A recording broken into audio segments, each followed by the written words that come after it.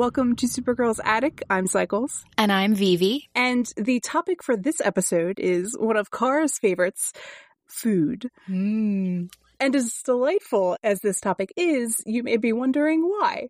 Both in terms of why it's the topic for our podcast episode, but also why is it brought up so often in Supergirl, the television show? Like, why is Thanksgiving the patented Supergirl holiday that they choose to devote episodes to the most often? And especially, why is loving food such a consistent character trait for Kara? And so this is not just us being kind of silly and talking about Kara and her favorite foods. This is actually a really key piece of studying culture if you look at anthropology, sociology, and the evolving discipline now known as food studies. Kara's next endeavor. Kara's next profession. Food is actually one of the most important cultural signifiers among groups of people. And according to different experts in the field of food studies, everyone has what is known as a food voice, which you thought was a very funny term. I did. But it essentially means that the things that we choose to eat or not eat actually communicate something about our identity and or our emotional state in a way that words alone can't express. So we don't always think about this unless you're taking a course in one of these social sciences and you're forced to do a self-study. But food choice can expose your own or a group you belong to's beliefs, your passions, things that you're really into, sometimes background knowledge that you may have about a culture or a style of cooking, your assumptions about wealth and social class, or your personality more broadly. And understanding people's food voices will help us understand the story of families and kinship ties between people. We can learn a lot about immigration and assimilation into a new culture. We can come to a deeper understanding about a person's individual identity, and we can track changes to individuals or groups over time. The other reason that we decided this would be a really interesting topic to delve into is that the sharing of food and the sharing of meals specifically is unique to the human species. And it's one of the things that Kara embraces about living among humans on Earth, which is what made it really stand out from a nerd point of view and also from like a cool character analysis point of view. Yes. So you mentioned how food can communicate something about changes to individuals over time, and that is also relevant to Kara as a character, as we'll talk about this episode. But what is so interesting about the way that food is used in the series Supergirl is that it communicates a lot about Kara as a character. And it communicates, in a way, the core message of Supergirl, which is hope. And it also supports the theme of the show, Elmyara, Stronger Together. Wait, but how does it convey hope? The food is hopeful? Well, Kara's enthusiasm for food is emblematic of the hope that she chooses to have. Ooh, all right. So let's answer that question. Yes, let's. So in the series, we see how Kara's joy and excitement is often paired with the way that she enjoys food. For instance, in the pilot episode, one of the first moments in like the trailers that we saw before the show came out that made me most interested in Supergirl, Kara as a character, was how excited she was about being Supergirl. And this was demonstrated in her squeal of delight at seeing herself on the television. And when the scene happened in the show, we see Kara sitting on the wing of the plane, and then Kara's face in her living room come into frame and take a giant bite out of a slice of pizza. Well, and it's also funny that Kara went and expended all this energy on her first big superhero rescue, and then she immediately restocked her calories and ate like half a pizza. So it's directly tied to that moment of joy of sort of embracing life as Supergirl through eating pizza. Well, and she's rewarding herself, too, because number one, she just saved Alex, and number two, she just did something really cool that people are excited about. That she's wanted to do forever. Yes, exactly. And Supergirl as a character in this show, the fact that she enjoys life and superheroing so much is such a huge part of her character, especially in comparison to other hero media. For instance, the popular heroes at the time were like Arrow, Superman in Man of Steel, which was a much darker version of Clark Kent, Jessica Jones was the other female superhero that was a lead in her own show at the time. Mm. And then there was Kara, who was this like bright spot, and she didn't brood. That was a pointed criticism of Oliver. Yes, but she just enjoyed being a superhero, the gift that she was giving. Yes. The other thing that was neat about Kara and her relationship to food is that when Supergirl came out, it came out on one of the top US TV networks, and it was one of the first big female-led superhero shows, and the way that it chose to use food and use Kara's enthusiasm about food was built into the show's kind of inherently feminist packaging that came with it in season 1, and it made it different in some ways from other shows.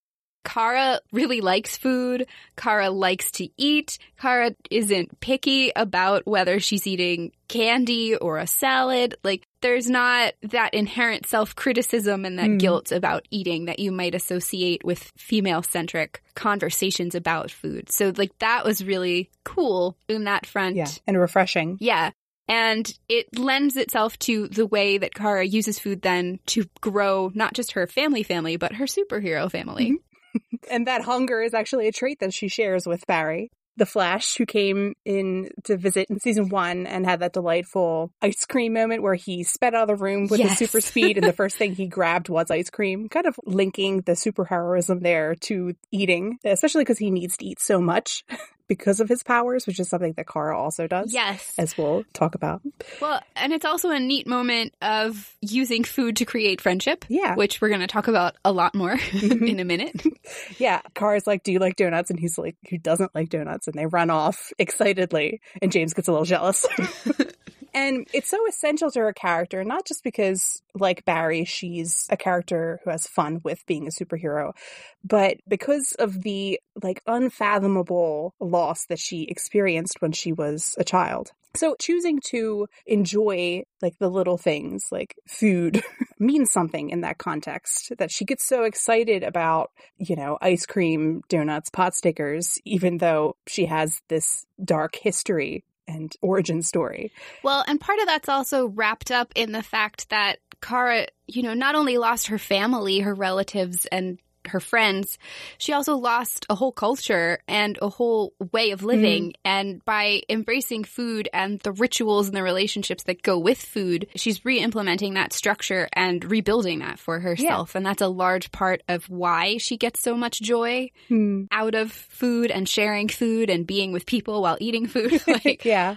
It reminds me of the scene in season 1 when she tells Jean that, like, that loss makes a hole in your heart, but you have to fill it, you have to fight. And that's a core part of her character. So being enamored with earth birds and, you know, and having game nights and trying to make friends and building a new family, they are acts of hope. Yes. And this is why Kara was then chosen in Crisis to be the paragon of hope, because her whole life has been a test of that ability to believe in the fact that things can be good and can be better. Yeah. And we see food have a lot of interplay with the family that she chose and that act of hope. As we know, Kara has built up this family and has these sort of structured little events, particularly like Friendsgiving, in order for them to all bond with each other. And Winn is the first friend that Kara invites to Friendsgiving, because she realizes that he doesn't have anyone to celebrate with, especially because his father, as we learn later,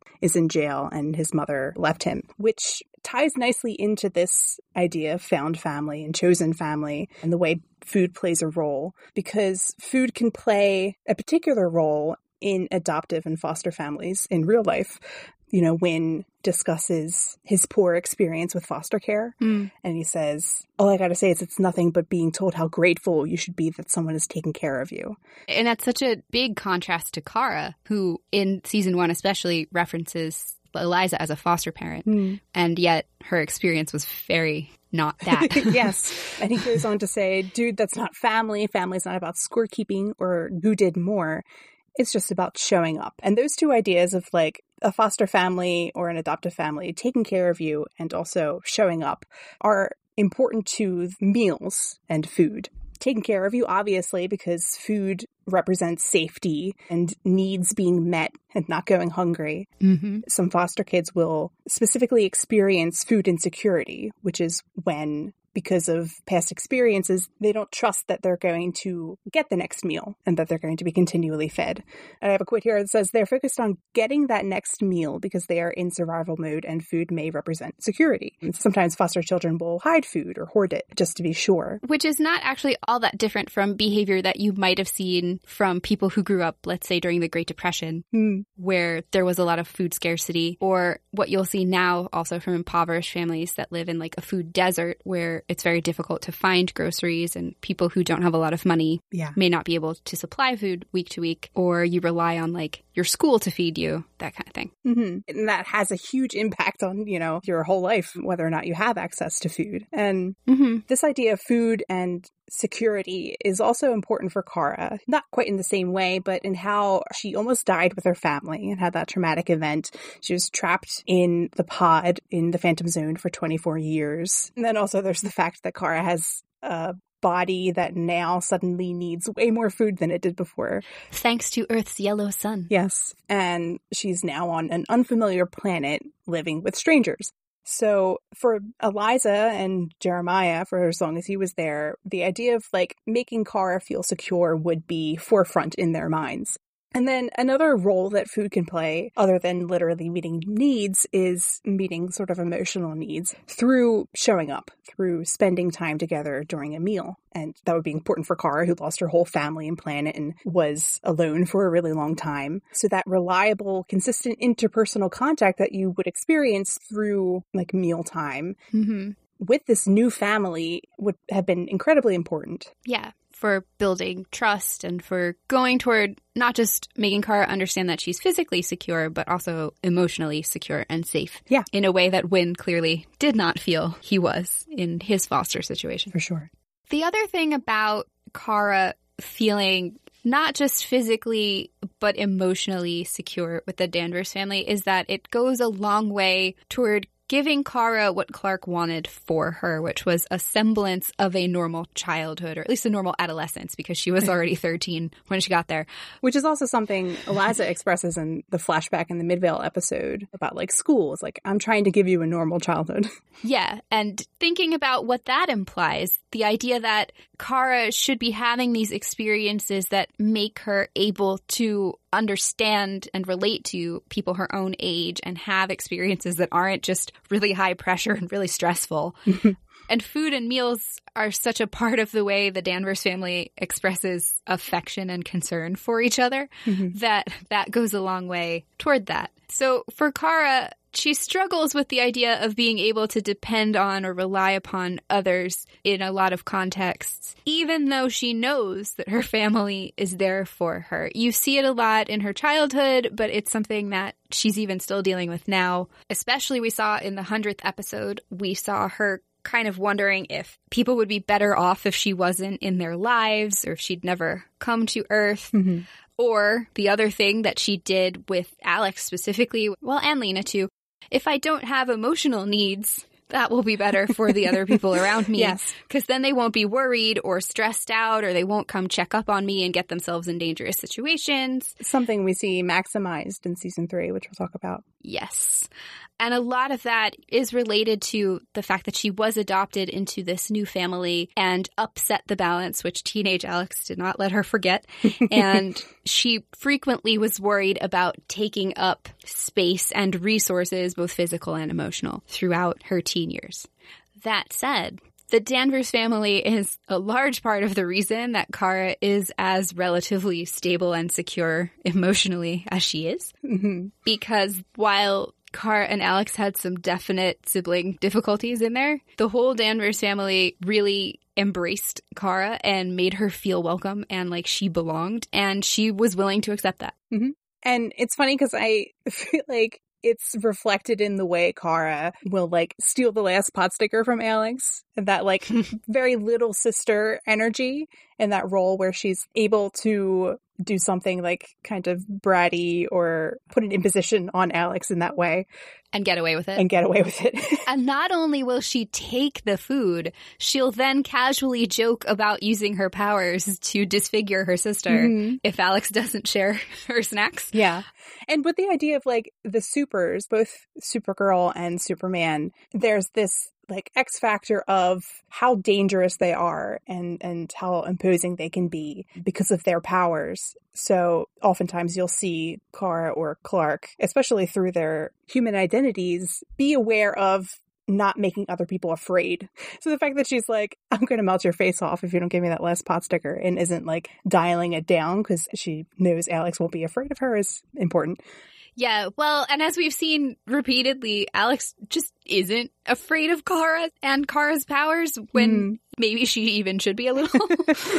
Which goes to show you just how good a job their parents did of teaching them to be siblings and how much effort they put in to building that trust and that relationship with each other. And Sister Night is a huge part of that. And with that, food.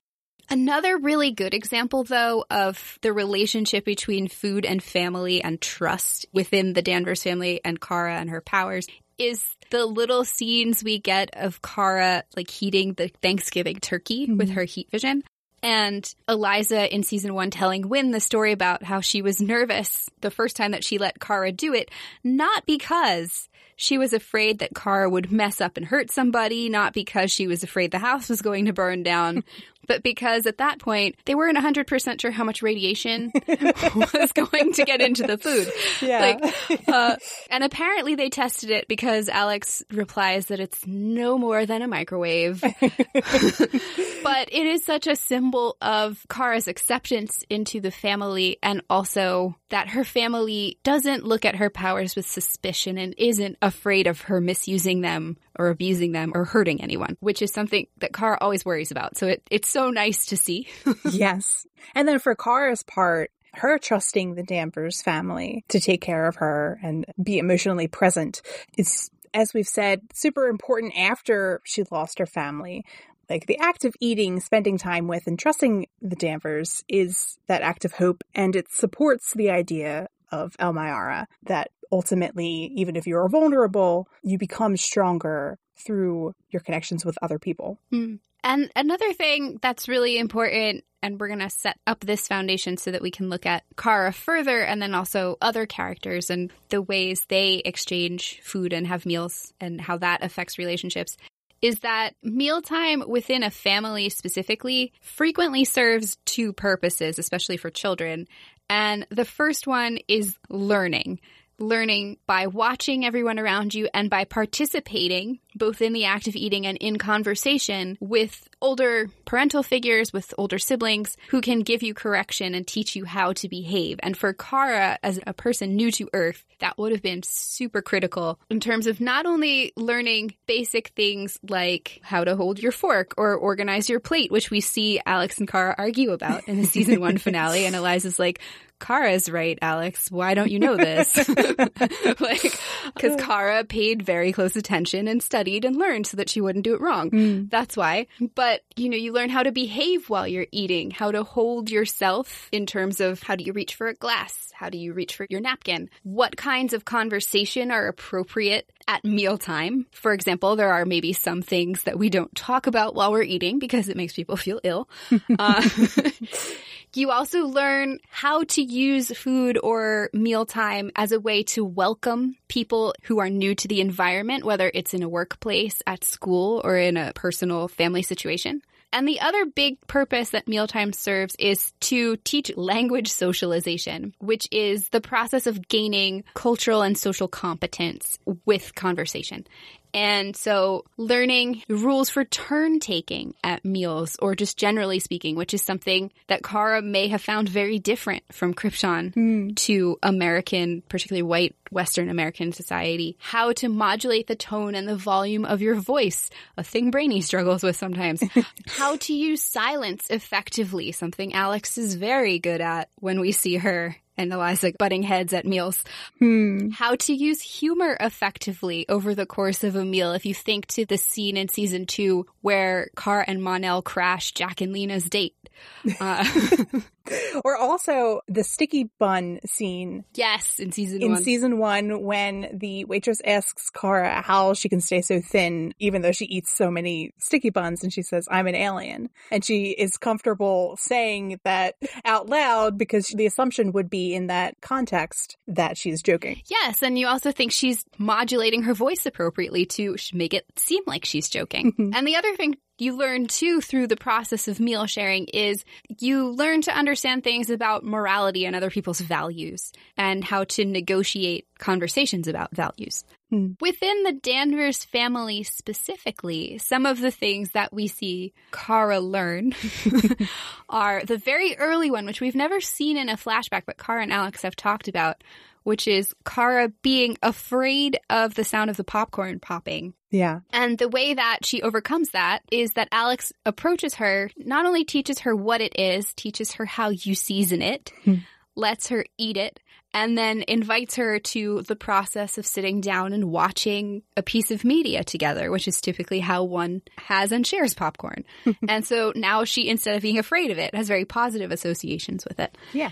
We also see specifically when Eliza's there to visit, or in season 2 when Jeremiah was there, Kara and Alex will bicker over behavior related to preparing for meals, like how to set the table or who should set the table, or Jeremiah reminding them that they used to have to be told that they couldn't have their phones out at dinner or until the chores were done. And we also see in one of the flashbacks Alex educating Kara on how to conduct herself at mealtime in school. She kind of pokes at Kara, says you're holding up the lunch line, when Kara is fangirling over Superman a little too much, and it's off-putting to other children.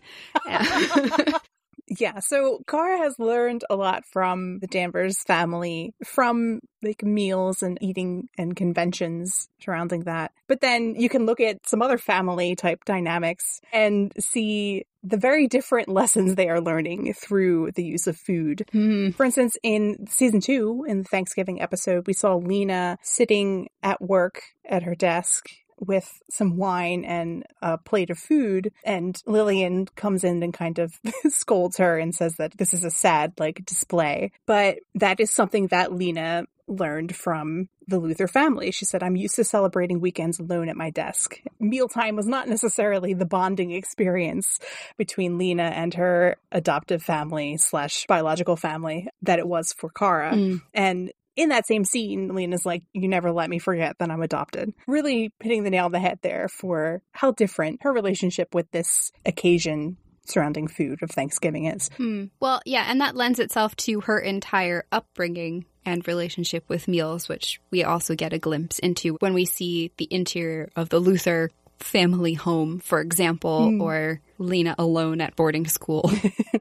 And we even see the way that Lex learned to think about food through his treatment of Red Daughter, the Kara cloned in season 4. Some of it, I'm sure, was his own concoction. Yes, part of the psychological conditioning he was working on. Yes, but Red Daughter wasn't allowed to have nice things. And for instance, we just mentioned how Kara was like, oh, there weren't any birds on Krypton, and how that was a joyful thing for her to look at. For Red Daughter, the scene when she was listening to the birds for the first time ended quite darkly for her.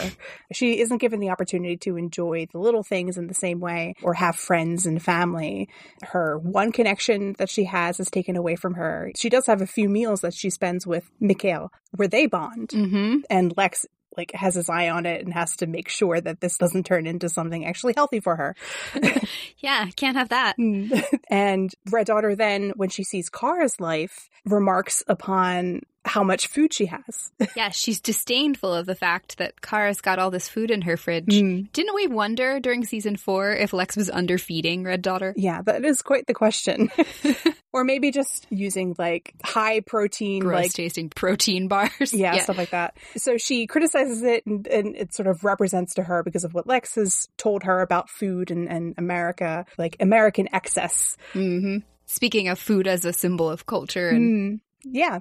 But then she like looks at the fridge and sees the Danvers sisters picture and the game night scores on it. And you start to see the want of it kind of trickle in. And eventually she is like, okay, I want to be Lena's friend. And get to have hamburgers. And get to eat Big Belly burgers with her. Yeah. Which it's still a shame that she never quite got the chance to experience the nice version of that with the Danvers and extended superfam. But it's a shame because Kara herself has built up this extended superfam, and she's taken this very Kara Danvers foundation for relationships and used it to help others and to welcome them into her circle so that they feel less alone. Like we mentioned with Wynn, and she's done that with Lena. We saw just this season, during the Lena Andrea flashback episode, Kara came to the same restaurant that Lena was at, and Alex had canceled, and the way that they formed a friendship was through Kara needing someone to help her eat food. Not wanting to be the one sitting alone in the cafeteria, except not a cafeteria. Yes. And Kara also saw that William was eating like a sad-looking sandwich in a bag and was like, no, put that down. You're coming with me. Right? And forced him to come to game night. She's like, I have much better food. Please leave this here. Yes. And Kara constantly has these snack-filled game nights that Lex so loathes. Yes. He describes them with the same ferocity as gateway drugs. Yes. And Kara has all these sister nights with Alex, which were quite the foundation for us getting to know those two characters in season 1, with pizza and pot stickers and ice cream. And as we know, Friendsgiving has been an inclusive affair with Brainy and Nia. Manchester Black even appeared, Jean. But you noted that Kara has a particular relationship with food with Alex. Yeah, so when Kara hosts bigger events, she gets all kinds of goodies to share with everyone, but those are much more about making sure that there is something for everyone, that everyone feels welcome. And it's when we see just her and Alex that the genuine, like, Kara comfort foods start appearing. And those nights where it's just the two of them are very built around routines and long-standing meals that they've shared together that have a very heavy emotional association with them, and a component where it's not just about the food, it's about who you're having the food with and why. And that's very fun because Kara spends so much of the time on screen having meals with Alex, and Alex's relationship to food is different and also really interesting when you consider the fact that she grew up an only child until her family adopted Kara, and then she's been sharing her space with someone who could literally eat anything any time of the day. And we know in many other contexts that Alex always feels like she has to keep up and she's behind. And it's led to her having some interesting kind of love-hate relationships a little bit with food. Yeah, that's accurate. Like, she's absolutely always down for sister night, except briefly in season 2. And if Kara's got food there, they're eating it together. But she also has this little undercurrent of bitterness about the fact that Kara doesn't have to pay attention to what she eats in order to remain healthy. Yeah. And it sneaks out every once in a while in comments about how it's not fair that Kara can't gain weight, or when they go to Midvale and Alex is already grouchy, she's like, Mom's gonna make us food and I'm gonna end up gaining a bunch of weight. You're not. But it's kind of funny because then when she goes into the VR in season 5 as Supergirl, one of the things that she really wants to do is go eat. Yeah. So that she can enjoy it without the health consequences. Yeah, which is funny because the episode just before that one, when she first went into that VR, she was like, oh, calories. But while she was grieving over Jeremiah, she was craving the pancakes that reminded her specifically of home. Yes. And generally speaking, as in many other contexts, Alex is more restrained about what she eats, generally speaking, than Kara. But as you noted, with her decision when she's in a state of distress and goes into the VR, she will, like many of us, eat junk or eat more than normal when she's upset. Yeah. We see this in season 2 when Alex is waiting because she wants to talk to Kara and try to kind of figure out if she's attracted to Maggie. Kara comments like, "Oh, weird. You don't usually eat sugar in the middle of the day. What is wrong?" Or we see in season 4 when she's freaking out about the adoption that might go through, Kelly buys her some chocolate, which she eats all of promptly. And then we see in season 5, Alex is spending time with Kara after they've lost Jeremiah, and she has to kind of be coaxed into the fact that it's okay to indulge and have sweets or something like that while she's upset, because she's like, "Oh, I really shouldn't, but I'm sad." And Kara and Kelly are both like, "It's okay." Kara literally reads something out of her life advice book from Melina and paraphrases it with like, "Eat the dumplings." Yeah. Kara's life philosophy. But for all that Alex's individual relationship to food is a little more contentious sometimes than Kara's, which I think it wouldn't be if Kara wasn't her sister. Yeah. But Alex, very much like Kara, collects family members, and a lot of that bonding comes through sharing meals and food. One of the things that we see very early on in the series is how close Alex is with Jean. And we also see one of the ways that Alex expresses her affection for people, or that she's concerned about them, by bringing food or by wanting to treat them in some way that will make them feel better. Specifically, if you think to season 1, we have the wonderful scene where Jean has been imprisoned at the DEO for stepping in to protect Alex when Kara's under the influence of the red kryptonite. And instead of staying away from it and keeping herself out of trouble, Alex shows up bearing Chocos, Jean's favorite snack, and insists on standing by him because he's always stood by her. And one of the really cute things about it is Jean is genuinely surprised that she knows that that's his favorite. He's delighted when she brings him the food. But for a mind reader, not a lot gets by him, especially because he checks in on Alex periodically to make sure she's not going to go, fight a mind-reading alien by herself. But he hasn't realized that she's picked up on these things enough to know that about him. And it matches really nicely to a moment earlier on in season 1 where Kara surprises Alex with a favorite food when she's busy managing some stuff at the DEO. So that makes a really nice circle of showing that these three have started to become a family. Yeah. But with Alex and Jean specifically, that's where we get the most insight into Jean as a character, because he and Alex do have this special relationship that's kind of distinct from Alex's relationships to most other adults in the show.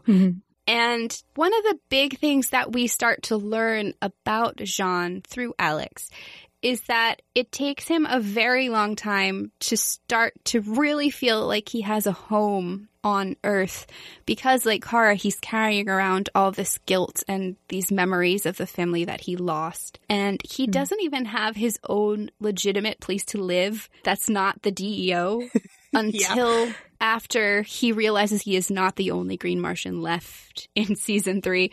But where things really start to change is when Jean realizes he has his father back.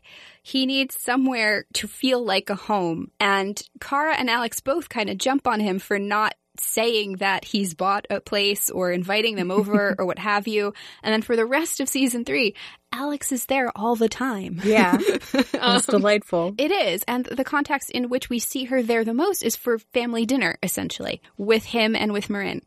And she really integrates herself into his family by realizing that Marin is losing his memories and that they both are going to need some emotional support throughout that. And for Marin's part, a big part of his storyline and like trying to find his place on Earth involved both food and meals and like the hot chocolate and the coffee and the pizza and forgetting which meal they were going to have. That was a big storyline beat. Yeah. And going to a Christmas dinner at Kara's. Yeah. But the cool thing about the way mealtime is used in this like Martian human family unit here is it's structured in a way that is not stereotypically American, or at least not like white Western American, in that the focus isn't on sitting down, having the meal, we're gonna eat this food and then be on our way. It's less about the food and it's more about the relationship building and the connection to heritage and feeling of togetherness.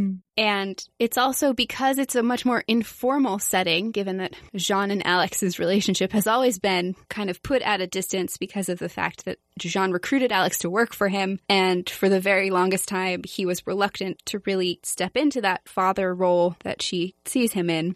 And then Kara came and messed it all up in the best Once way. Again, enters the chat. Exactly. And then Kara breaks all those barriers down.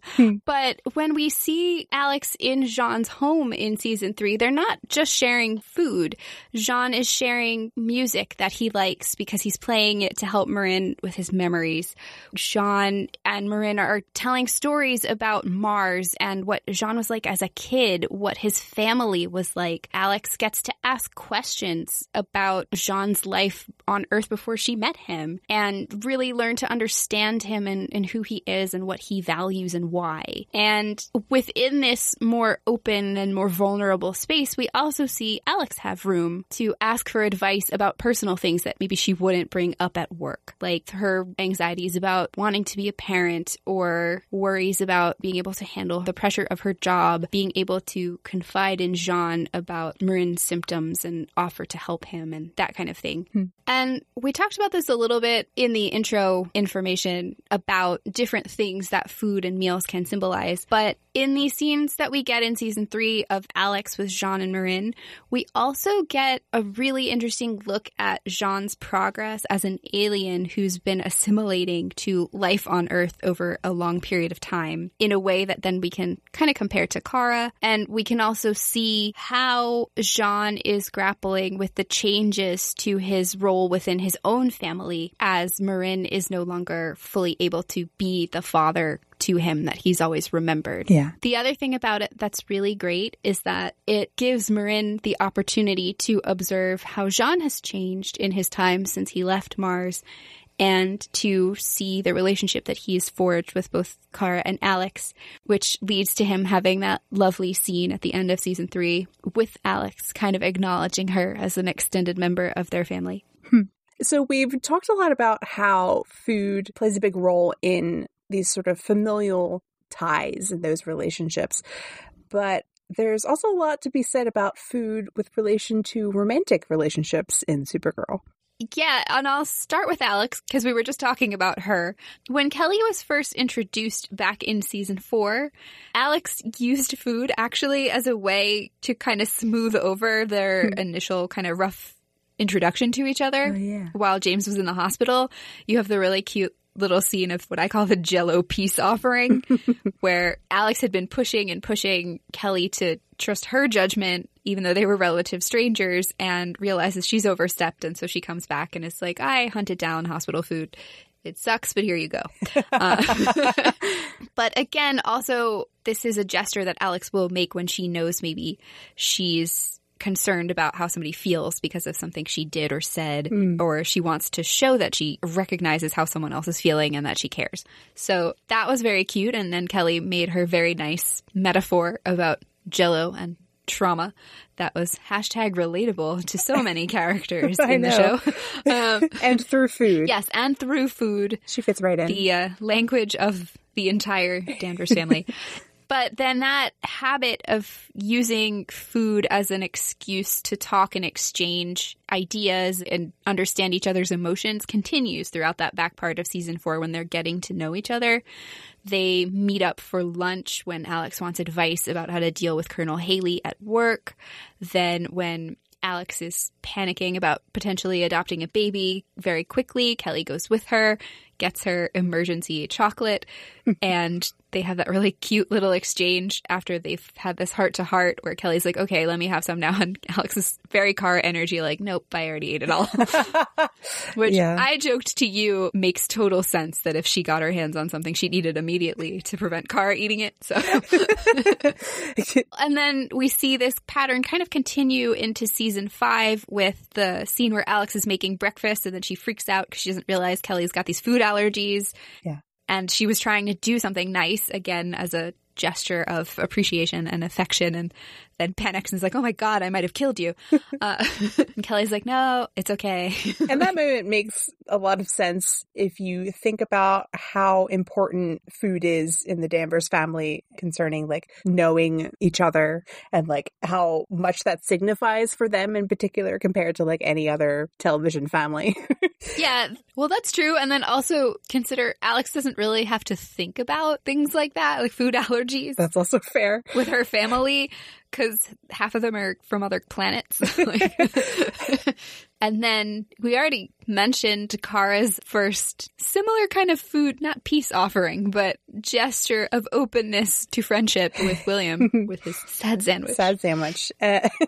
And there was this great progression in season 5 with William going from sad sandwich to revealing the fact that he can bake a lot. And bringing that as a gesture because he wanted to ask Kara and Alex and Kelly a favor, kind of setting him up to fit right in. And Kara's elated. Kelly even recognizes, you can tell, the significance of William bringing a bunch of food to Kara to consume. Yes, and then Alex turns and is like, so you made all that yourself? Like she's checking it out to assess the quality of this potential suitor. Yeah. Well, and then this is also after William showed up the one day with coffee for Kara and Nia, and it was the right kind that they would like, even though he and Kara had never had a specific conversation, as like a hint that he pays attention to things, which is cute. Yeah. And he specifically said like, oh, I recognize my friend's coffee preference, like knowing that that's an important thing in that kind of relationship. Yeah, well, and it's also, it makes sense in the context, going back to this idea of using food in professional settings as well, that for camaraderie, you might order a round of coffee or coffee-type beverages, the way we saw Kara do in season 2 when Mon-El called it bribery coffee. Yes. But for William, the storyline started incorporating food into their interactions after he had, number 1, stopped putting on like a jerkish front, and number 2, had decided to pursue these relationships, not only with Kara, but with like Kara's friends and kind of incorporate himself into that and open himself up generally to other people. Yes. The other thing that was really nice about the scene at the end of the season with William and the baked goods, just in terms of looking at how he fits into the context of the broader found family that Kara has built, is that he connects food that he is bringing to Kara to the broader experience of himself, his family culture, and memories that he is now passing on and sharing, because he mentions that he's using recipes that came from his family. Yeah. And that he took the time to cook everything himself. He didn't just like go buy it. It's also perfect because Kara has struggled with baking. Yes. And needs that in her life. And in terms of a neat relationship dynamic that incorporates food with less like positive results, we have Brainy and Nia, and Brainy's attempts to achieve like #relationship goals and making every day a perfect day by just showering Nia with so much food that she likes. So he recognizes the importance of food, like catching on to that kind of earth custom and that role that it plays in relationships, but then taking it a few thousand steps too far. Well, it was too far for Nia, but Kara as her friend definitely won out, because when Nia was trapped in her bento box fort, Kara was like, I'm going to take about 10 of these, and just left. Yeah. And she was like, shrug, maybe it's his love language, food. Yeah. Yeah. She was like, I'm definitely gonna, as your mentor and friend, also accept that I am winning in this deal. See, Brainy's filling in for Win without even knowing it, leaving extra snacks for Kara at Catco. And in terms of the sliding scale of like successful romantic relationship interactions to not at all successful, we have Eve and Lex. Oh man. Poor Eve this season. Eve has thought this whole time that Lex really has cared about her, that he's looking out for her, protecting her, because on the face of it, he's done and said all the right things. So after she goes and makes all these big sacrifices and stuff for him, she decides to make a grand gesture of love by cooking an elaborate gourmet dinner in the fancy Luther palace of a dining room, and even puts on like an apron and gets all dolled up. Yeah. Expecting that he's finally going to reciprocate, they're going to have a future together, and he then shatters the illusion by telling her that all of it was a lie. He takes a bite, is like, oh, it's good, and then he just turns around and walks away. Well, this is also after he had, like demolished her emotionally. Well, yes. By playing his hand. That's all wrapped up into the part where Lex understands what all these norms are and the symbolic value of all these different gestures related not just to food, but to simulating romance in general. They don't matter to him. So he's going to subvert them all in the cruelest way possible. Yeah. Classic Lex. Yeah. He doesn't like food in the right way, and also he doesn't like game night. Those are the defining features of Lex Luthor as a villain. And he specifically doesn't like them because they create emotional ties between people that he has difficulty defeating. Yeah. So following along with this concept of romantic relationships and food and maybe things not working out as well as one might like, season 2 was full of that. Which is maybe to be expected, given that none of the romantic relationships in season 2 lasted to the present, except for Jean and Magon. Yeah. There were a lot of like awkward meals within the context of season 2, which was kind of disrupting the status quo of the Space Fam. Like, we have this core unit of Kara, Alex, and Jean, and then by extension, Wynn and James. And Wynn and James and Kara had some issues, and then we have Mon-El coming in. And creating a little bit more tension there, and then also disrupting Kara's routines. Yeah, and Maggie and Kara not getting along. And then Alex also kind of separating a little bit, doing her own thing, and then she was also mad at James and Wynn for a while. Yeah. So we have these other characters coming in and the core fam trying to interact with them through these meals and not going as one might expect, like with Mon-El coming to the Thanksgiving in season 2 and bringing pillow stuffing instead of turkey stuffing. Yeah. Yeah, which goes back to the idea of how you learn about culture through meals. Kara is so well assimilated that it didn't occur to her that she would need to clarify that more than one thing is stuffing and that some are edible and some are not until he arrived. And then she was like, oh, and was amused, not like put off by it because she got why it happened, but it threw things off a little bit. And then later on in the season, Mon-El convinces Kara that they need to crash Lena's dinner with Jack so that they can get some new information. And by this point, you actually see he has learned through example some of the rules for behavior at a dinner like that, because he plays up like awkward bro hugs in order to steal Jack's ID. Yeah. And he lets Kara kind of carry on this distracting conversation with Lena. And they're actually sort of in sync in that scene. That was like when they clicked the most. Yes. As opposed to during the incredibly tense dinner they have, well, if you can call it a dinner, Kara's the only one who actually eats anything, on board the Daxamite ship with Mon-El's parents after they arrive, and Kara finds out, much to her dismay, that Mon-El has been lying to her and is the Prince of Daxam. Yeah. And that scene was interesting in terms of talking about what different family dinners are like, and maybe peering into Mon-El's family and what that dynamic was like, which was very tense and not very homey.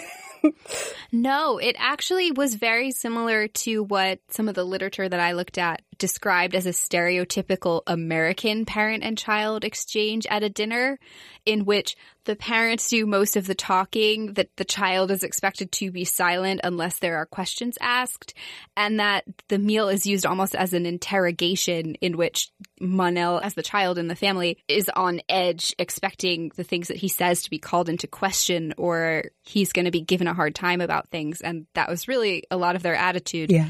And then there was Kara, who was seething with rage underneath a smile the whole time.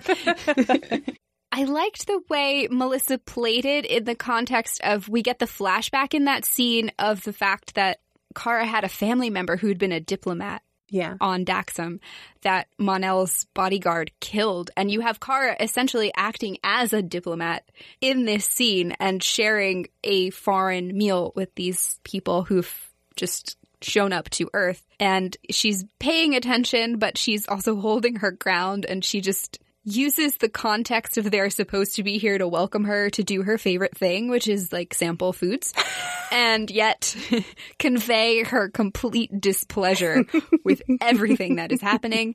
And then she just leaves. Yes. The art of fork acting. Yeah. Her aggressively cheerful but angry eating was possibly the best moment of the whole scene. Yeah. And then another tense meal scene that we have is with Mon-El, Kara, Alex, and Maggie, which does not go very well. That is an understatement.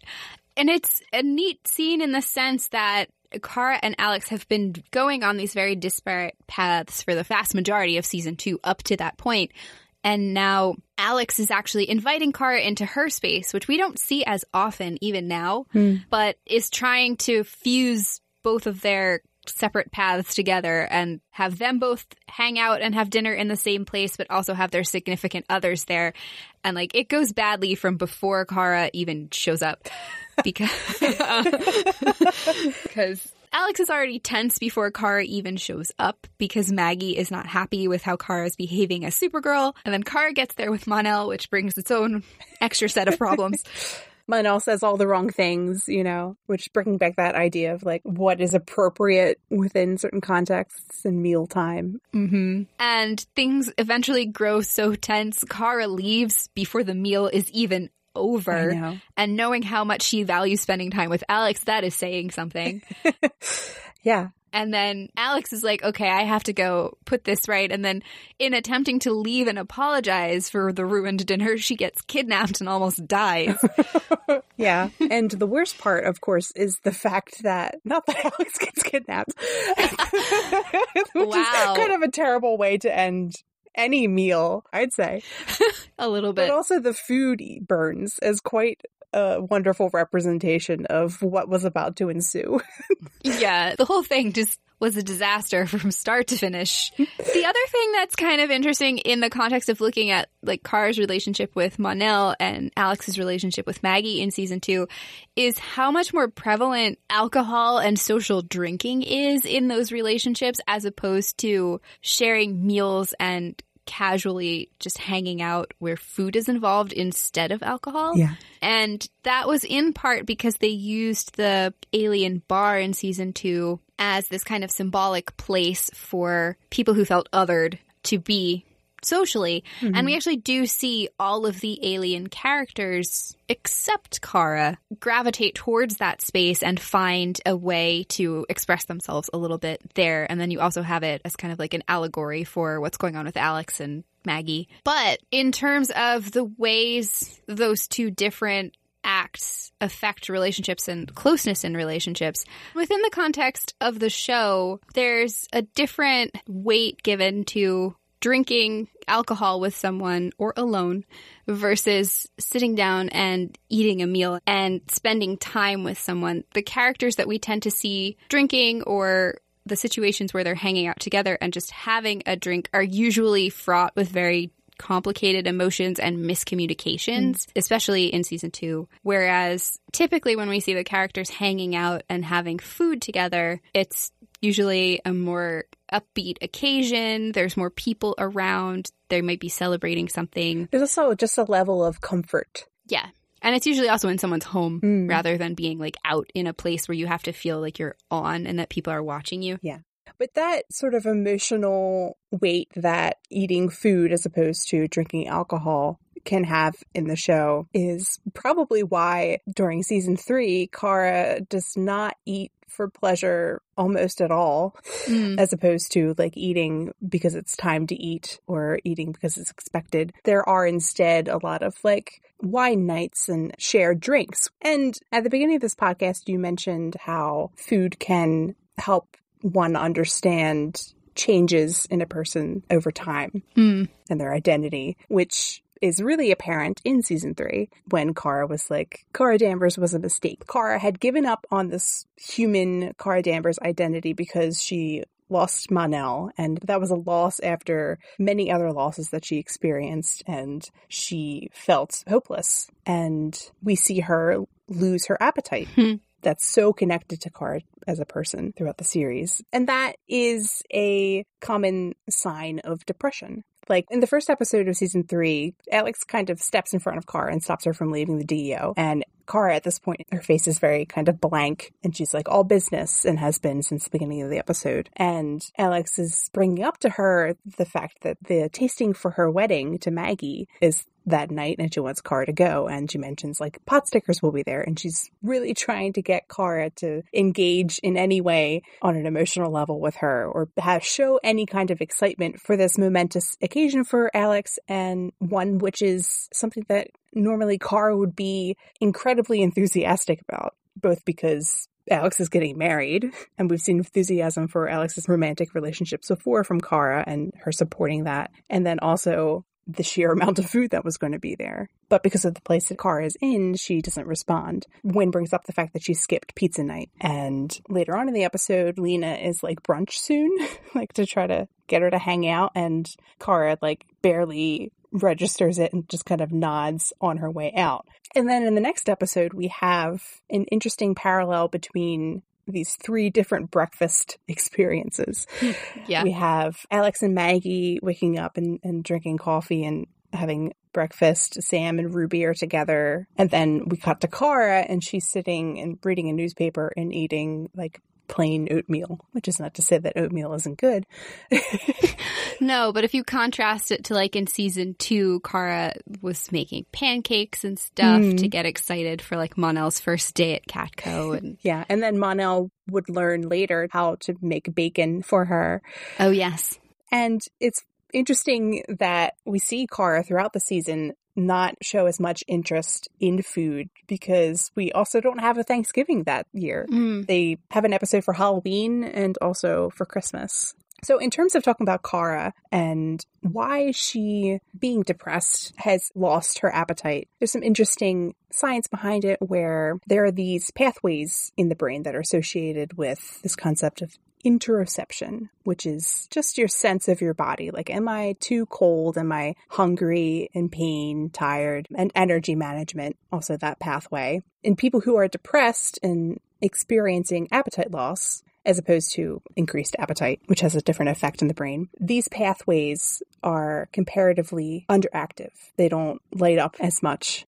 So theoretically, Kara's brain in season 3 wasn't accurately updating her on needing to eat or to sleep, that sense of feeling hungry or tired. And we also have talked before about Kara's sleep habits in season 3 being out of whack. So her emotional lack of interest in life is reflected in her brain and then in turn reflected in her eating choices. And this is so the antithesis of Kara Danvers, that identity, who is defined by her choice to seek happiness, like we talked about, and that hope, and to pursue life and vitality and excitement after that loss. She's at this really low point where she's rejecting Kara Danvers and everything that is linked up with that, including food. Well, and it's kind of interesting that the turning point for Kara doesn't come until she sees Alex really suffering towards the end of episode 5 in season 3 and recognizes that Alex needs to go home and just take a couple days to recharge. And then Kara plays herself a little because she makes Alex go home. And then while Alex is busy emoting, Kara gets the mom energy turned on herself and starts really kind of thinking again about how she is handling everything or not. Yeah. And it's also very linked to her relationship with Alex and wanting to improve for Alex's sake, because now Alex is going through something similar. But Midvale is very interesting for food in terms of the Danvers sisters' relationship and the Kara Danvers identity, because we see what might be the first time that Alex eats lunch with Kara since those years that she was forced to stick a little closer to her. And maybe the first time that Alex made the decision to hang out with her just because she wanted to. And Kara said in that episode that that time in their lives was the first time that she really became Kara Danvers. And then we also see the first time that Kara shows that she's excited about food again in season 3. Eliza sends them away with pie, and Kara's like, "You are the best." Yes. Kara's favorite Earth dessert. And then at the end of the season, when Kara has recommitted to the Kara Danvers identity, there's another scene with a hero on the TV and pizza and Kara watching the news report that James has announced that he is Guardian. Similar to that pilot scene that we talked about with Kara sitting there and being just thrilled to be Supergirl and taking a giant bite out of pizza. And this time, Alex is sitting with her, also partaking in the pizza. And Kara has this conversation with Alex and discusses how she has chosen to be Kara Danvers again, which we've talked about representing like hope for a new family. And now there's this commitment there to that new family that she acquired when she says to Alex, "This is my home with you on this couch with this insanely huge pizza that we just downed." And Alex is like, "There's no pizza on Argo, huh?" She's like, "Nope." And then Alex is like, "Shame." Yes. That part is really great. It's also just funny it's funny in the sense that when Kara goes back to Argo, I pointed this out in season 3, and then we talked about it when we were developing this podcast episode. Kara doesn't ever talk about like missing food from Krypton. So it's really interesting that that comes up in her reasons why she decided to come back to Earth as her home. And that her identity on Earth is so wrapped up in all of these things, cultural things that she's found joy in. And this also goes back to some of the understanding about food and what it symbolizes, because eating can be a reaffirmation of your identity and who you are, because it's connecting you to the things and the people that are important to you, and it's calling to mind memories of previous times that you've shared maybe the same meal or spent time together. Yeah. And then in season 4 and 5, Kara has her food enthusiasm again. Yes. And the writers, I feel like, emphasized the role that meals play in the family dynamic more than ever. Season 4, Thanksgiving returned, for one, and it had a lot of people, longest table ever. And there were lots of just little family meals together, and we've talked about some of them. Yeah. You had Kara hosting the party for everyone all together up on the roof before all the bad things happened in season 4 with the Children of Liberty. Even after the mind wipe happens, you see a lot more little moments of just Alex and Kara hanging out, or Alex and Kara and Jean together having a meal. The trio having meals together felt very purposeful and consistent, and they frequently would reflect on like the state of the world. Yeah. In a very like family get together kind of way. Yeah. Which is why it is great that that was the way the 100th episode ended, with Kara's recognition of the things that were important to her. Yeah. And also with that trio that we as viewers come to see as the Space Fam, the core 3, all together partaking in a meal that Mixie provided because he recognized how much Kara loved food from the time that he spent, which you noted before was an upgrade from the hundreds of roses that he left in her apartment. Well, and it also, to go back to the idea that you learn through sitting down with someone in that context, Mixes Pitlick has learned through watching Kara's example that this is how you express affection or appreciation for someone. Yeah. And that it's something that she recognizes as something that makes her feel appreciated. And so he leaves her with a gift that has meaning to her and shows that he understands now in a way that he didn't, kind of who she is and how to interact with her. Yeah. Which I thought was really cute. And he expressed how being around her made him feel like a part of a group of people, part of something. So he gave her the means to have a nice night in with the people that she cares about. And then we had, of course, that moment where Kara just like grins at Alex and John and gushes about how they're always there for her. And they say Elmira and have a little fries cheers.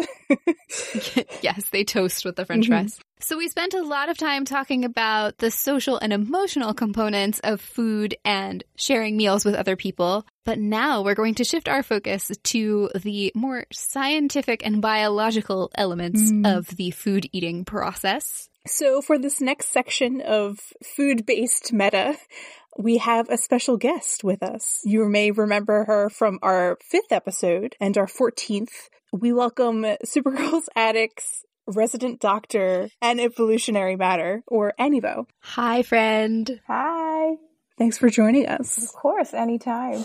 We're excited to ask you some food-based science questions. The first time you were on the podcast in the Trust Me, I'm a Doctor episode, you talked a bit about Kara's metabolism and how that might work. But we have a follow-up question, which I think is really important to know if you're going to understand Kara Danvers as a person. How much does Kara need to eat? So these are highly scientific questions. So take everything I say with a grain of salt, because in this case I did use Dr. Google a little bit. But based on some information that I found, basically like a 5'10", 154-pound man, if they were to run or jog about 5 miles an hour or bike 10 miles an hour, you use about 590 calories in that hour. And then in one of the earlier episodes of Supergirl, they said that Supergirl can fly at about Mach 2, which is 1,534 miles per hour. Obviously, this is conservatively based because apparently she can also fly around the world really, really fast, and I can't do those calculations. And fly through to the sun. So these are casual things that, normal people can do. Yeah, that's just Kara being Kara. Yeah, so like if you cross multiply like in Mean Girls and someone goes like 10 miles an hour and they're burning 590 calories and Kara's going 1,500 miles per hour, she'll burn about 90,500 calories in just 1 hour.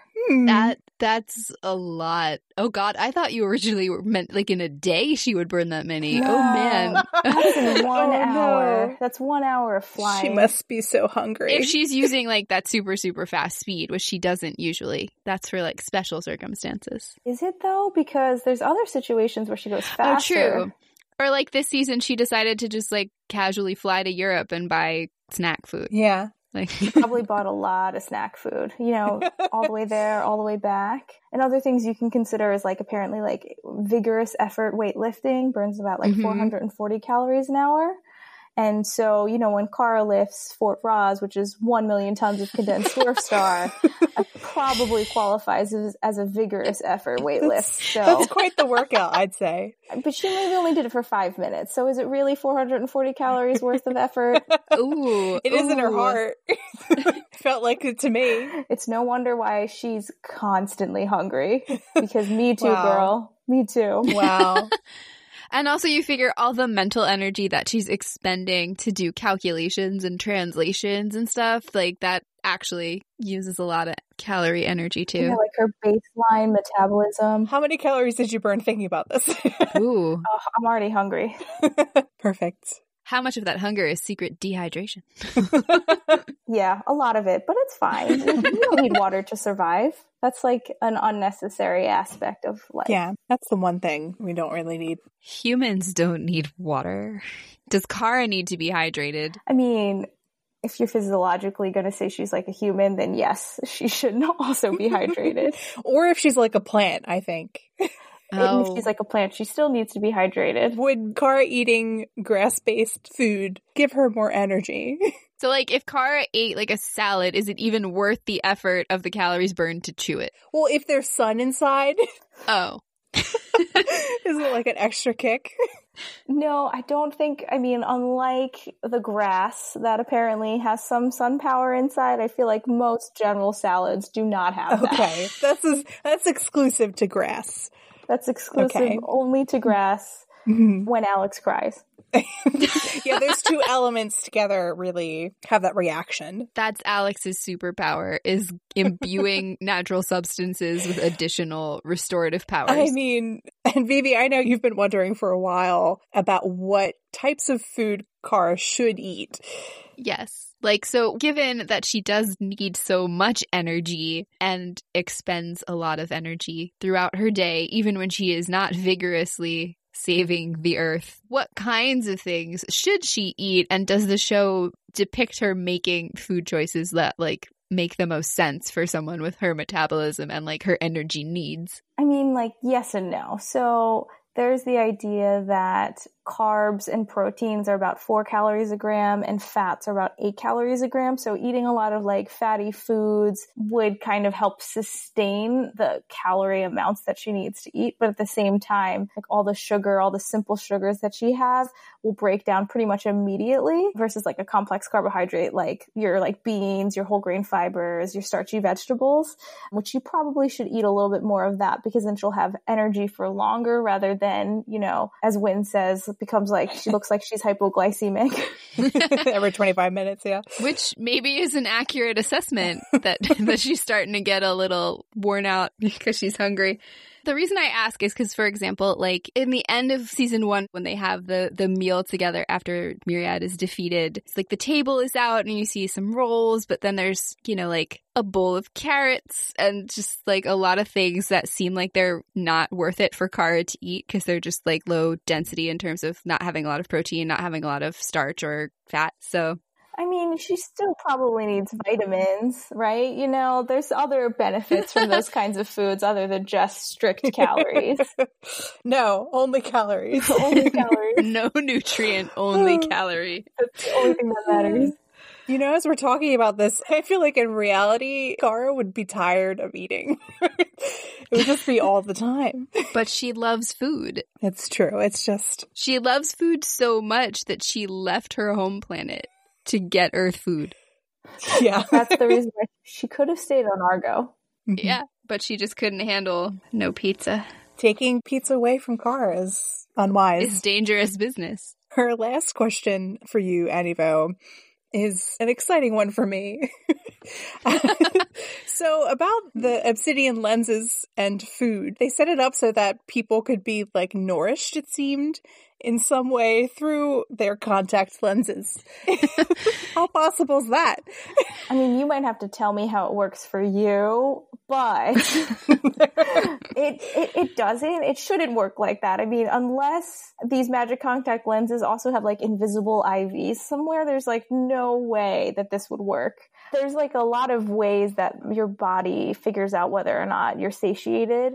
And so I don't think these hormones would be able to be created by a magic contact lens. Your body's going to crave food even if you're like virtually able to have the emotional reward of eating, because you're not going to be able to secrete those hormones of satiety that kind of require input from your GI tract. Like when you eat food, your stomach will stretch and those gut receptors from the GI tract will feed back to your head and say like, oh, I have eaten now. I'm not as hungry anymore. Mm-hmm. So it would be kind of interesting to think about that in like virtual reality with like weight loss. It's like a therapy for overeating. Like if you uncouple the emotional reward of eating in VR without getting that satisfactory signaling, would people have reduced cravings? Mm-hmm. That's kind of neat. Yeah. Also interesting to think about wealth in relation to food and the obsidian lenses and maybe experiencing food that you wouldn't otherwise. True. That's true. And I mean, like, it would kind of maybe reduce cravings because there's an emotional component to food eating too. That's not just whether or not you need the calories. We all have emotional connections to food and why we crave them. There's reasons why people like will binge eat when they feel emotional and all that kind of stuff. So maybe if you could use VR to like get that emotional aspect, then it could help out in that way too. But regardless, people couldn't subsist for days and days without any external nutrition. There's like studies that say like without anything, you could live for like 10 to 14 days on average. Without food, right? But not water. So these studies were done in people who are in like persistent vegetative states. And so basically they stopped giving them any kind of support. Oh, and so it was like 10 to 14 days on average, depending on like hydration status and like how much body fat they had to begin with, without any external nutrition. So I'm assuming that those studies also included intravenous fluids as well. Yeah. So the floating Leviathan body is not connected to any IVs or anything, but not farewell. No, you know, just floating in the air might be a cool experience, but maybe not one if you want to live. Unless you're Kara. That's true, and then you can sleep float, and that would be amazing. Could you imagine how like comfortable you could be, like if you just like have an air pool? Yeah. Well, that's a question. Like, is Kara exercising in a way when she's doing that? Ooh. Oh. Like, what kind of energy is she expending? Well, that could just be her biomatrix. I don't think we got into this earlier, but if we think that her biomatrix is like kind of fueled by like her more plant-like cells where she's like performing photosynthesis and that fuels her biomatrix, maybe she doesn't need to waste her food energy on that. And her food energy is just the human like physiological processes. Yeah. Tracks. I'll buy it. So thank you for your food science insights. I'm not a food scientist, just FYI. No. But we appreciate it nonetheless. And now, to close out our episode, we are going to play a very special game that we created to go along with our theme related to food in Supergirl. And in order to play this game, Anivo is going to stay, and we are also joined by Comiker Girl. Hello. The game is called Super Sleuth, Hungry for Justice. The sun is setting on National City and Kara is returning from her most recent super save to enjoy a delicious slice of cheese pizza. See, it's game night, a sacred pastime for the Super Friends, and she requested that they save her a single slice, just as she is to save the city once again. A simple request, or so she thought. To her absolute horror, she flies through the window of her apartment and finds an empty pizza box lying there uselessly. The sun finally sets along with her dreams as her stomach rumbles like thunder on the horizon. A storm is coming, and the culprit will not be shielded from the full wrath and might of her pout. But who? Which of her friends, her family, would betray her in this way? It is up to you, young sleuths, to help Kara uncover this food thief. You will have 4 powers that you can use one time. Between the two of you, you decide together. We have 4 powers between the two of us. Yes. So your powers are super hearing, super vision, super speed, and hope speech. Classic. You could use each of those once and we can repeat which ones you have left whenever you'd like. You also have 2 opportunities to interrogate a person, one of the suspects. And you have 1 accusation. So that's 4 powers, 2 interrogations, 1 accusation. Where you can be like, I think you did this. Yes. So Kara looks into the room and sees Alex standing in the kitchen using her phone. Lena is sitting on the floor by the coffee table, where tonight's game is set up, hiding something behind her back. Nia is napping on the couch with Streaky. James and Brainy are in Kara's room whispering about something. And Wynn approaches Kara to block her view of the room and starts talking nervously. So Wynn approaches Kara. He is immediately a little too friendly, the same way that he tends to be when he's hiding something. So Kara is looking as he's trying to distract her. She's just not sure from what, but she's pretty sure he's probably not the one who ate her pizza, because he knows better, and he also always makes sure to have extra snacks for her when they were at Catco. So she's trying to figure out who he's protecting and what he might know. And now is your chance to use a power. If you would like to interrogate Wynn, you can, and you still have that accusation. So we can interrogate all of the characters, or only one of the characters? So you can pick one at a time. You get 2 opportunities to interrogate, so like ask like a follow-up question. You can start out by asking Wynn a question, or you can choose a suspect and use a power on them. I mean, Wynn is definitely someone who you always want to interrogate because he's going to break. Yeah, I mean, yeah. Okay. Is that your final answer? Yes, let's interrogate Wynn. I agree with this. Okay, so Kara turns to Wynn, eyeing him suspiciously because he is clearly nervous. She asks him what happened to her pizza. Wynn panics immediately and begins rambling about the Jenga setup over on the coffee table, but he keeps glancing back towards Alex. That's all the information Kara is able to get. Alex was not mentioned in the beginning, I don't think. What is Alex doing? Alex was. She's in the kitchen. She's using her phone in the kitchen. Okay, and Nevo, do you have any thoughts? I feel like we gotta go talk to Alex. All right, that works. I mean, if he's glancing over at Alex. This is true, but I'm also very suspicious of, was it Brainy and James whispering in the other room? Yes. But we don't have to deal with them right now. We can talk to Alex. Yeah, part of it's like, what's a distractor though, right? So do we think that that's like a distraction? That's true. And like, how good is Wynn at obscuring like true intent and like looking at someone else when he shouldn't be looking at Alex? Like he's trying to look at Alex to distract from something else. It's like, how good is he at that? All things to consider. But I'm good if you feel that we should talk to Alex. All right. So remember, you only get to talk to two people, and then you can use powers to check out some things. We can only talk to two people. Okay, then this changes the game. And you've already interrogated Wynn, so you have one. Okay. So the hope speech, I think we got to save. I agree. That's a good final move, it feels.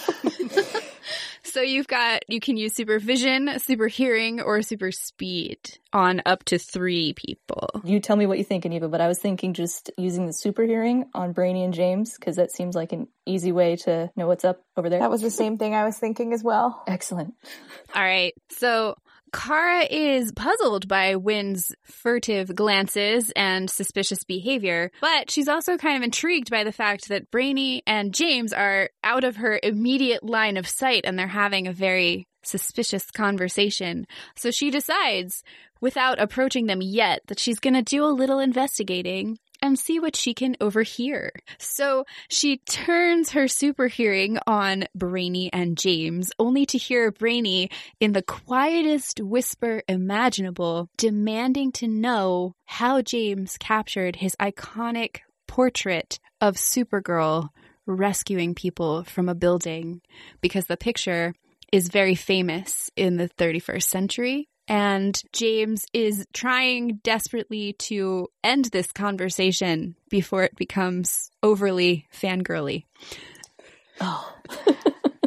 It's like, they're tricky. It's like, as I thought, it probably was a distractor, but like, did you just tune in at the wrong moment? Who really knows? It feels a bit like a dead end to me. So you could ask them why and get a follow-up, or you could try another power on someone else. No, we can't waste our one other conversation. This is true. So you can use your additional super senses to gain some more information and then decide who you want to ask a question. So Nia is napping. A good strategy. And who else is there? Alex is over in the kitchen using her phone, and Lena is over by the game table and hiding something behind her back. Is John there? Jean is not there. No, alas. No, he's missed game night. I mean, I kind of want to see what Lena's hiding behind her back, right? I think that's a good call. What power do you use to do that, do you think? Either that or we figure out what Alex is doing on her phone. And as a reminder, you guys have left supervision, super speed, hope speech. Is supervision like the X-ray vision, or is it just like the see things close up? Either, both. Any and all of those. It's an ill-defined power. She uses her eyes to look at the thing she wants. On one hand, you could steal whatever Lena has behind her back using super speed, or you could steal Alex's phone. Oh, that's true. So yeah. Or you could just see what they're doing on either. So it's really about equal. Yeah, I think you're right. All right. So who do you want to go after first? Aniva, did you want to see what's up with Lena? Sure. I don't have a strong preference either way. Alex would be evil if she stole that slice of pizza from Kara. Oh, the betrayal. That would be deep. A deep crust cut. Did you just make a joke about deep dish pizza? Yeah. A deep dish cut. My. So you think you're leaning towards Lena? What are you guys going to? Yeah. What are you guys going to use? What power? Do you want to use the super speed to just take what she part has? of me is leaning towards, it's because Lena's a little sensitive, so she might get upset if you just steal what she has. That's true. I really appreciate that you're taking into account Lena's emotional fragility. Personal characteristics. Thank you, Aniva. We don't know where she is in her life right now, you know. I had assumed this was post season 5, but yeah, no, you're right. We should err on the side of caution. So, erring on the side of caution, Kara remembers that she saw Lena kind of shove something behind her back, like she was hiding it when she came in. So, in order not to make Lena feel overly accused, she decides to use her supervision and see what's up, only to discover a mysterious Jenga block that appears to be made out of nanobots. Strange. Not necessarily related to her food, but suspicious nonetheless. Ooh. The plot thickens. Oh, you know what? Like, what if Nia is like just dreaming everything that's happening, and like we could just like know what's going on? She knows all. You don't get to use Nia's powers. This is Kara's. Dream vision isn't one of the options. It's a collaboration. You know, it is a team effort. Oh my. So you guys have super speed left. You have one interrogation and, of course, the accusation. One accusation. Okay, well, I mean, now I'm suspicious that Lena's cheating at Jenga, but that doesn't answer the pizza question. So I think, I don't know, if we want to move on. Unless the nanites ate the pizza. Ooh. Oh no. From those gasps, that is not the correct thought. Yeah, great poker face, Vivi. Yeah. Look, I am like Win. I am very good at this. Should we turn our attention at last to Alex? I mean, I think we should. It's Alex. Okay. You know? All right. Yeah. So, Kara is a little puzzled by Lena's behavior, but it does not seem immediately linked to her missing pizza. Therefore, she sets her sights, literally and figuratively, on the next... Wait. Sorry. I appreciate that Kara realizes that Lena's got some mysterious nanite thing happening. And she's like, okay, but the priority is pizza. I mean, that tracks. She's gonna deal with Lena after she figures out. She's She's a little bit hypoglycemic. She's not going to be able to deal with it. That's fair. She's gonna get hangry. You may continue. Kara sets her sights on the last remaining viable suspect, her own sister. Has Alex truly betrayed Kara and eaten her pizza, despite many years of knowing that she shouldn't do such a thing? Wow. Kara decides she's going to use her super speed and find out what exactly Alex is up to over there, frantically tapping away on her phone. She rushes over, grabs the phone to Alex's indignant yelp in the background, only to discover that Alex has open an app for Food Flash, National City's hottest food delivery app, in which she is in the process of ordering a new round of pizza. Aww. It's either very sweet or, you know, it's kind of extremely suspicious. I mean, it could be sweet and suspicious. Like, This is, it's yeah. like one slice of pizza for a whole pizza. Like, if you're going to bribe me that way, all right. But I guess, you know, being sisters, we could still accuse her. You guys have an interrogation left and An accusation. the hope speech. And a hope speech. Okay, so we can either accuse, interrogate, or use the hope speech. Accusation is like, I know it's you. that's your final move. Oh, that's a final. It's like the clue, like the envelope at the end. Okay, no, we can't. So interrogate, maybe? Sure, should we ask her before we accuse her?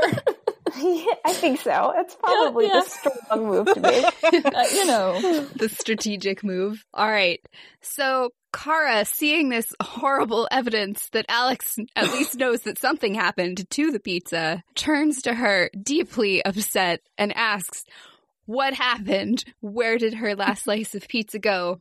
And Alex, very irritated, replies that Lena insisted on getting the game set up for game night while Kara was gone so that they would be ready. So Alex had to go and get them from their storage location, and when she returned, the pizza was gone. She knew Kara would be upset, so she decided to try to order more food so it would get there quickly enough that Kara would not be hangry throughout the whole first round of game night. It's very plausible. It is. I mean, what if Nia is in a food coma? Oh, man, didn't even consider that. Oh, we just thought that she was just kind of peacefully napping, but in fact... Well, I mean, now if we could rouse her, like maybe we could make a hope speech of like the hope, of friendship and love and camaraderie, and in the spirit of game night that the accused will step forward. I was thinking that yes, would be a good move. Car's voice rings out around the room for all to hear. Her loved ones turn to look at her, and she says, I know how hard it can be to admit when you've done something wrong, but a secret is like kale.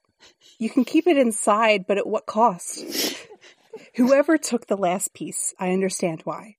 But friendship is important, maybe even more important than pizza. That was beautiful.